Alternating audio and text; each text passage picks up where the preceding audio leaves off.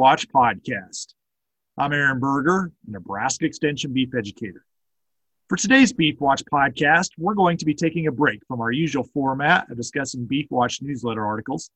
Today's Beef Watch podcast is a producer perspective, and I'm joined by Jim Jenkins, who's a rancher from Custer County. Thanks for joining me today, Jim. I'm glad to be here. Well, Jim, as we have had some conversation before we got on, you recently got into the sheep business. You added sheep as an enterprise to your operation there. But before we talk about that, tell us a little more about yourself, your background, the history of the operation there, and how you got to where you are today.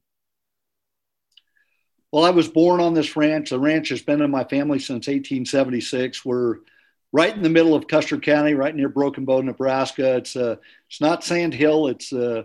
We call it's hard grass country.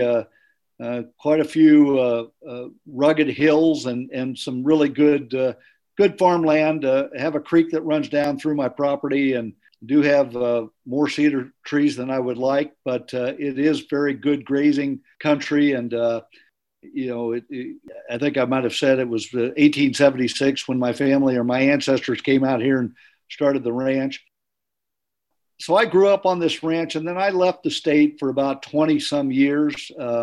Ended up in Boston, Massachusetts. My wife's from Chicago, sort of did my urban big city thing. And then in 1996, I moved back. I'm also in the restaurant business, started a restaurant many of your listeners, I'm sure, are familiar with, called Whiskey Creek Steakhouse. Sold out of it and still own and part owner in a Skeeter Barnes restaurant in Kearney, Nebraska. So my background is food related. I've had the privilege, I guess, or the experience to be in the food business kind of from gate to plate. I've really enjoyed coming back here, being able to come back to my family ranch. Our ranching operation is principally now a yearling operation. We do also finish some cattle. We have about 1,400 head feed yard that we use for both backgrounding and feeding cattle. We raise some grains, corn, soybeans, alfalfa, do a lot of cover crops, but really our focus has principally been the cattle business. Well, Jim, I know you've had a history of trying some different things, and you recently made a decision to look at introducing sheep as a component of your operation there, adding an enterprise. Just talk through us the thought process you went through with that, the things you went through to arrive at, yes, I want to do this and try this out. What were some of the things that drove you to consider that?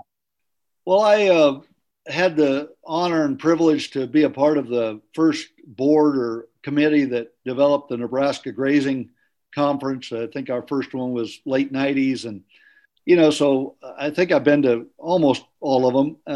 And at those conferences, I started learning about the importance or the potential of multi-species grazing. And, we all know that back before the settlers showed up or this area was settled, we had multi-species grazing the Great Plains, buffalo and antelope and deer and elk and, whatever. A large number of graziers were out here on the plains.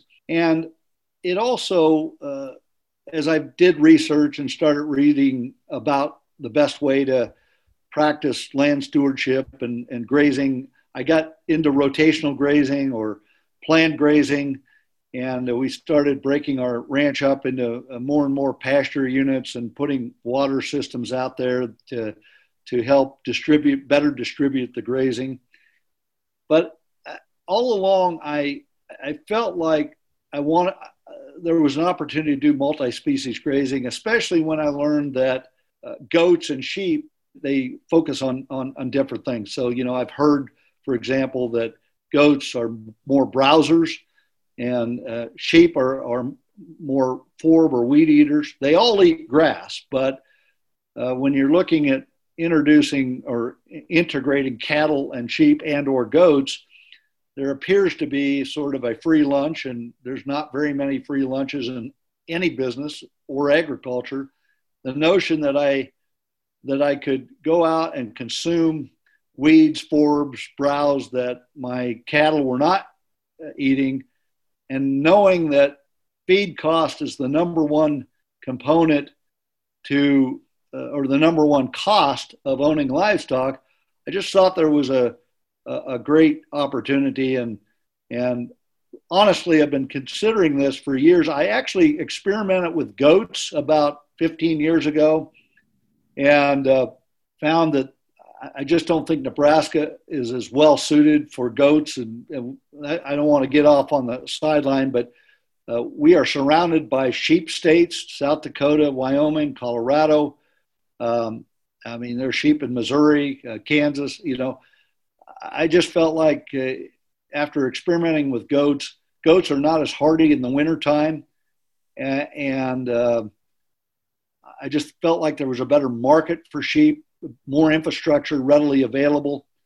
And so after experimenting with the goats a bit for 2 or 3 years, I didn't do anything for about 10 years, and then finally decided about a year and a half ago to get back in the multi-species business by purchasing sheep. So how did you educate yourself around, obviously you've had cattle, you grew up on a ranch, know the livestock in from the cattle perspective, but how did you educate yourself around sheep, finding out information to prepare yourself to take on the enterprise? Well, at one of the grazing conferences, I had given a presentation, and on one slide, I talked about the possibility of doing multi-species grazing as an opportunity that we probably all should be looking at, including myself. And Jay Parson, who's an extension educator at the University of Nebraska, came up to me after that talk and said, "Jim, my wife, Jerry, does a lot of work with sheep folks all over the Western United States, and we can really help you if you're interested." And probably another year or so went by, but I reached out to Jay and Jerry, and they gave me a list of people and actually introduced me via email or whatever to some of the largest and best top sheep operators in Colorado.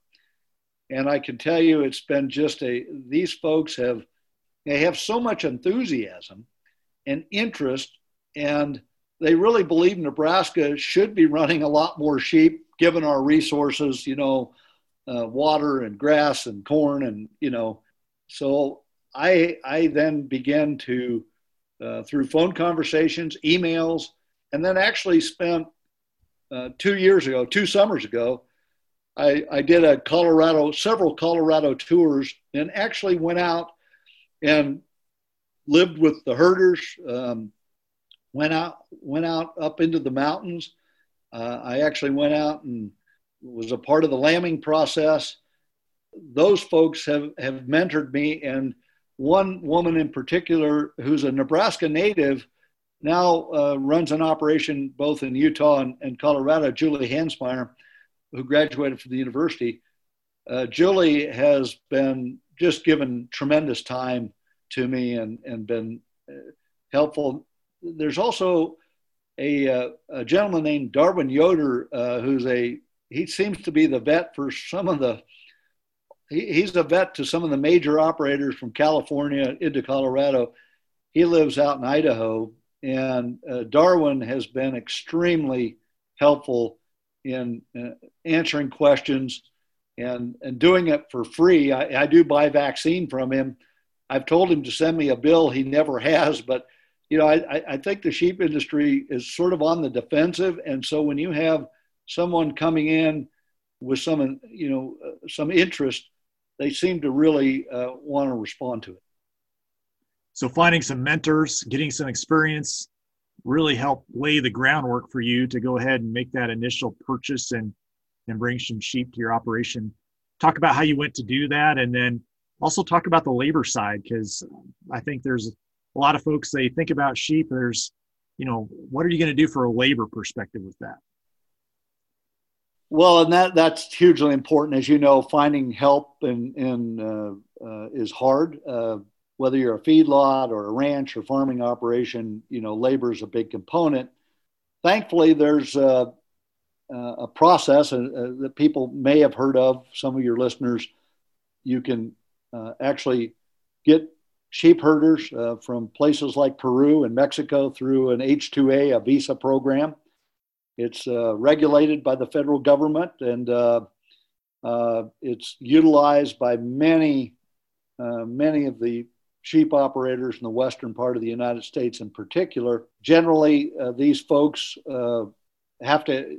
they're people that have to have demonstrated experience taking care of large numbers of sheep, and they will come in for up to 3 years, spend time taking care of your sheep and running your sheep operation. I was very fortunate. I got a herder from Peru named Julio, and this is actually, I think, his 9th or 10th year in the United States. He'd actually worked for one of my friends out in Colorado who I got connected with, and he was out of the country, was looking to come back in the country, and my friend didn't have a spot for him, and so referred him to me. And so if you're going to run 1,000 head or better, and that's really kind of what you need if you're going to have a herder, 1,000 to 1,200 head of sheep. My first herd, when I first started, and actually still is a year later, I've been in this business just over a year. I started with 1,080 sheep, and it's about the right number, quite frankly, if you're going to have a herder. Not only is the herder great at taking care of your sheep, but more importantly, in my mind, the herder really helps the grazing operation. So you can target the grazing. I didn't build any new fences. I didn't build any new water tanks. I built very little infrastructure when I added sheep to my beef operation. So you mentioned grazing. Give some perspective on the value of the grazing that having sheep as part of your operation has allowed you to accomplish. You said you've got a yearling operation. What have the sheep been able to do in terms of adding value to the land enterprise and utilizing some feed resource that maybe you hadn't been fully utilizing before? I mean, most of the research indicates that sheep are going to consume of their diet. They're going to eat about 30 to 40%, maybe a little higher. They're going to consume weeds or forbs, broadleaf plants. And of course, most of those plants are not going to be eaten by your cattle.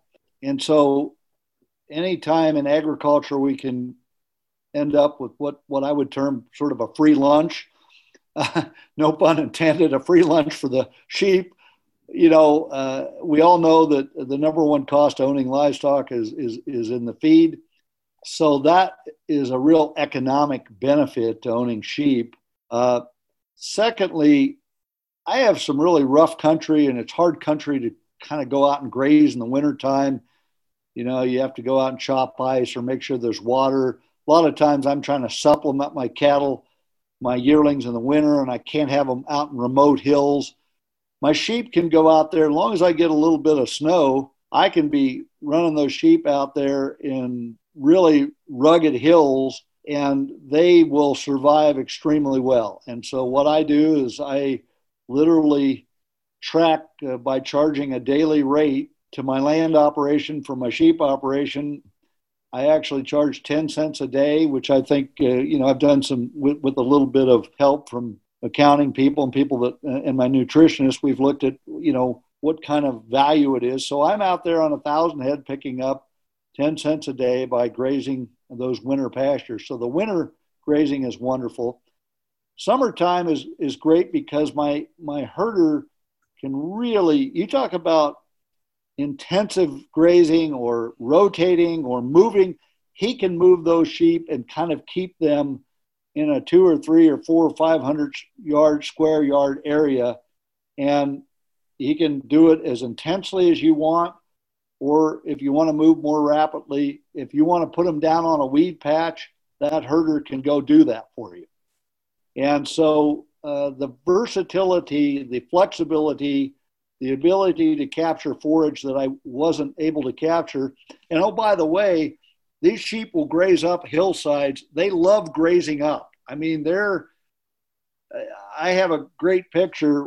We have what we call a table, which some people might call a mesa. It's just, a high sort of plateau. And those sheep are grazing right up the face probably on a 60-degree angle right up the face of that plateau, your cows just aren't going to go up there very much. I mean, unless they're desperate. Cows and my yearlings just hammer the heck out of the bottom of my canyons. I mean, that's where they like to hang out. Sheep will graze up. So one of the benefits that I learned after I got the sheep herd was that those sheep will get to places, especially if you have rugged country. You know, obviously where I'm at, it's not mountainous or anything, but we do have some pretty rugged hills up here in Custer County. And so that's been another really great benefit. Talk a little about the sheep management and when you lamb, how you lamb, and then some of the things that go through some of the just care and management that go with having them.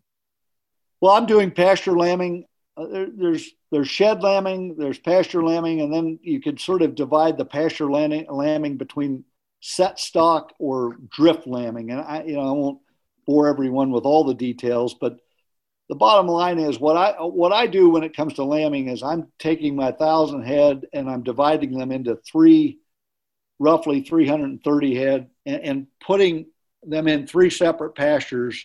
And those pastures, in my case, are about 250 acres, give or take. And they're going to be there for about 40 days. So one thing about it, you have to make sure there's enough grass. Sheep the lambs do not handle cold weather and they don't handle rain very well. So I started lambing May 5th. Unfortunately, May 9th, 10th, 11th of last year, well, earlier this year, 2020, we had some sub-freezing nights, and then we got some cold, long rains. And I can tell you that, I figure it probably cost me just the weather 3 or 4 days of that when we were dropping 75, 80 head of lambs on the ground a day. That probably cost me 50 to 100 head of lambs. Just no matter what I tried to do to get out there along with the herder and get those lambs into a barn, it's really hard on them. So my recommendation is don't lamb too early unless you're going to lamb in a shed. Shed lambing is good, especially if you're more of a small flock owner, but it's very labor intensive when you start putting 1,000 or several thousand sheep in buildings. There are a lot of cost to it. So now the good news is you can do it obviously earlier and so forth. And, you just have to look at what you're comfortable with. I was hoping for about 120 to 130% lamb crop.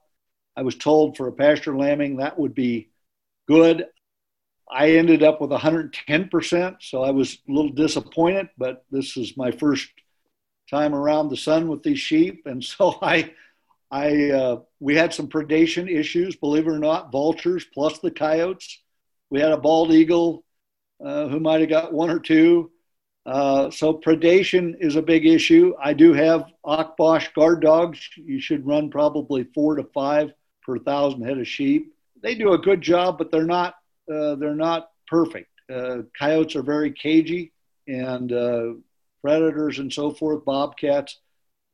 I am probably going to change up. I'm probably going to actually buy quite a lot of electric netting, fencing, and all my sheep, all the sheep in these big herds go into what we call a bed ground every night. So even without you asking or driving them, they will go find a bed ground. And so what I'm going to do is they come into their bed ground in these 3 pastures. I'm probably going to put them in behind an electric fence that allows the dogs a better chance. And I think that might be a good step forward. Sheep are like any other animal. You've got to take care of them. You've got to have a worming, and you provide the vaccinations. I give all the ewes before we breed them what they call an anti-abortion vaccine, which is the layman term for it. But like any other enterprise, you just can't throw them out there and think they're going to be, you've got to manage the process. And that management includes all the things that you have with cattle: health protocols, feed protocols, marketing and risk management protocols, human resource approach. And so you just can't throw them out there and think that they're going to take care of themselves. That's not going to work. On the other hand, the notion that you could have a person taking care of your herd 365 days. And I really believe this program is good both for the herder, who in many cases, in my herder's case, Peru is going through a lot of hardship. They've got a lot of refugees. They've got political turmoil. They've got high inflation. My herder is really grateful to have a good place to work and be able to send money back to his wife and family. And I think you need to make sure that you're treating the herder with dignity and respect and communicating well. I've had to rely on a neighbor who speaks fluent Spanish to help me. But we actually, as we've gotten to know each other, my family absolutely loves coming out and watching me communicate with Julio. I know I'm not conjugating the sentences right. We sometimes have to get down and draw, stuff in the dirt. But we honestly, at this point, after, almost a year together, we're actually pretty proficient at getting the basic things done. Occasionally, we have to sit down for an hour with my neighbor, the translator, and actually go over the details of when we're shearing and what day we're shipping and some of the more nuances. But it's really been kind of fun having Julio out here. He's a great guy, and he's really taught me a lot about the sheep business. So, Jim, if somebody came to you and said, what would you have liked to known 18 months ago, 2 years ago, before you, or if you could go back in time, I guess, and say, Jim, I'd give you some advice. Here are some things you ought to know before you go do this. What would you tell yourself? Well, I bought merino whiteface because they're really high quality wool, and wool, no pun intended, is pretty hot, merino wool in particular.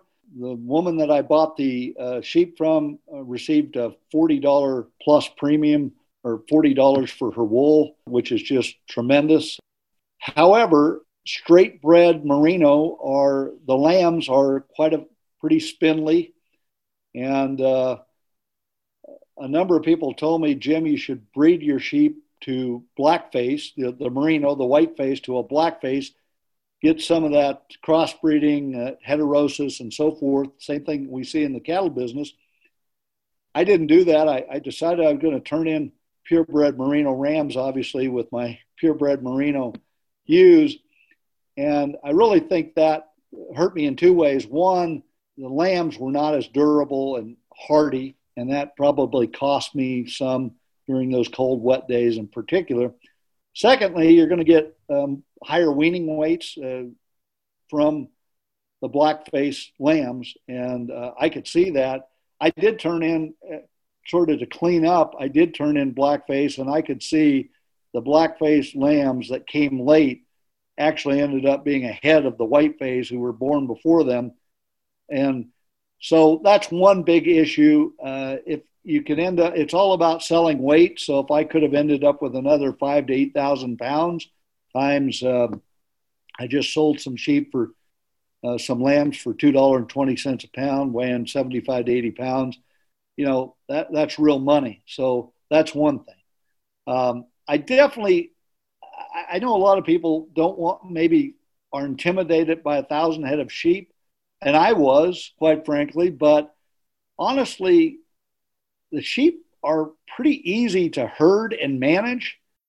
I wish I would have known that. I mean, I was actually more scared than even though I jumped into it. And, people that know me know that I jump into things, anyhow. But, honestly, I handled the herding for 2 months before I got my herder here. I wasn't out there all the time. But I literally moved my sheep herd by myself with one dog 3 miles in about 2 or 3 hours. And they're surprisingly easy to herd. When you work 1,000 head of sheep through, we have a little sheep alleyway. You can work 1,000 head of sheep through, depending on what you're doing, in 4 to 5 hours. You need to have a crew. Predation, I think, is a big issue. And it's certainly, I'm in coyote country. I've got a lot of borders and creeks and so forth. So you've got to have dogs, and I've actually hired a trapper. I think predation is a deal that maybe didn't fully understand how important it was.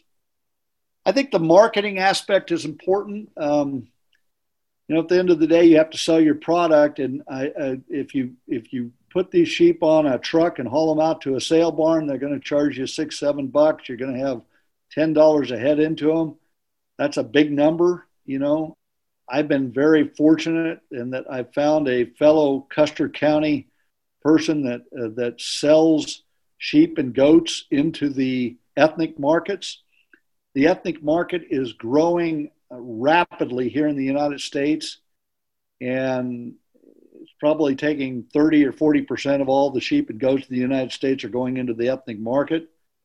And they like their sheep. They don't like them over 100 pounds. That's just the butchers that butcher for Hispanic, Muslims, a variety of folks from the Middle East, Africa, wherever they're from, the ethnic market, they're looking to have smaller. And so we found that you could sell 75, 80 pounder for $220, but if that sheep or lamb ends up at 100 pounds more, you're only going to get $170. So they dollar out the same. So what I would tell everybody, you ought to look at seriously connecting to the ethnic market one way or another.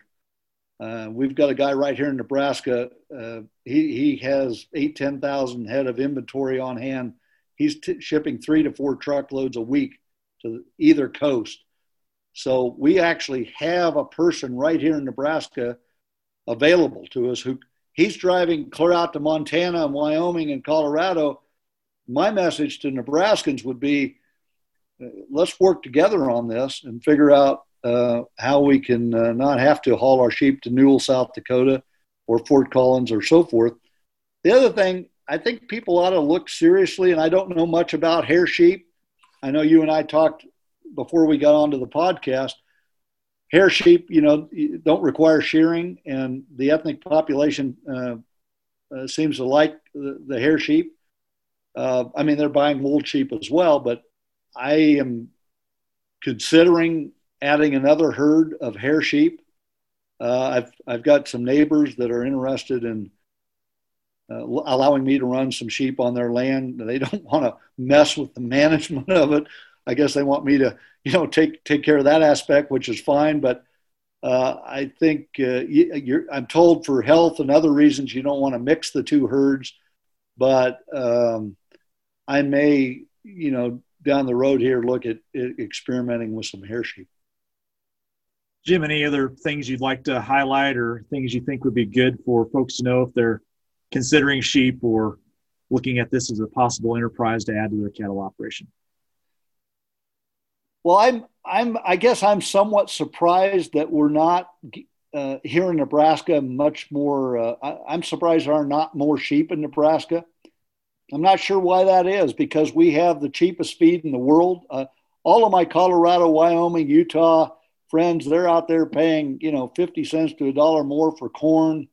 Their hay costs are higher. They're out there in, I think, kind of hard environments. They're out in the mountains where they have bears. They also are getting a lot of pushback from recreational people. I've got quite a few of my Western sheep friends that have asked me to look around and figure out maybe they could buy deeded land in Nebraska. We just don't have we're a cattle culture here, and believe me, I've been part of it. I love steak. I sell steak. I love cattle, but I don't know. I think it's important that we be open-minded. There seems to be a little bit of that old anti-sheep sentiment. I'm not suggesting that anybody has made too many unfriendly comments toward me, but the fact is there seems to be sort of this anti-sheep sentiment. And I guess what I would say to people is,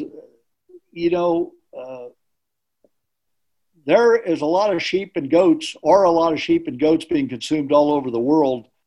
Australia, people know, is a huge sheep. New Zealand. I just think it's an opportunity in the low margin ag business that most of us try to exist in, the notion that you could go out here and maybe get 25 or 30% of your forage for free for your sheep herd, I think it's worth looking into. And I'm not here to tell you that I'm, after 1 year, that I'm 100% convinced, but I can tell you that what I've seen, I love the winter grazing. I love the notion that they'll graze weeds. I love having a little bit of diversification for my cattle business. I think that's also helps to manage risk. And so I'm pretty enthusiastic about it, but you need to be organized and prepared. And it's like anything else in life. If it were easy, everybody would be doing it. But I found in business, nothing, I don't care if you're running a restaurant or a dairy or raising hogs or running cattle or feeding cattle, none of this is really that easy, especially if you do it right. And so do I think that from an economic development standpoint, and I'm always, as a guy that lives out here in rural Nebraska, is always worried about how we're doing in terms of making sure we have good schools and a robust infrastructure and have people, who can make a living out here. I mean, I could see Nebraska having, literally hundreds of thousands, if not millions, of additional animals on our landscape that I think would be helping all of us make more money and contributing to our local economy. And that is not a small thing to consider or think about. Well, Jim, I really enjoyed our conversation today. I appreciate your candor and sharing with us a little bit of your experience and what you've learned and the thought process behind that. So thanks again for joining me today. Yeah, it's I really appreciate you asking me because we're literally coming to the end of the first year of owning these sheep, and it's been sort of a good process for me to reflect and think about this business. Sometimes you have to slow down, actually take a look in the rearview mirror and say, okay, what just happened the last year? And this interview has helped that happen. And I look forward to, I'm happy to help anybody or give anybody advice on the sheep industry. It's what you pay for it. It might not be worth all that much, but I'm happy to talk sheep with anybody. Well, again, thanks again for joining me today, Jim. I appreciate it. Well, for more information on the Beef Watch podcast, I encourage you to visit the beef.unl.edu website. Obviously, at the beef site, we're not going to have much on sheep information, but Jim did make a opportunity or offer the opportunity. If you'd like to visit with him, you can look him up and be happy to have conversation with you personally about his experience and what he's learned getting into the sheep business over the last year.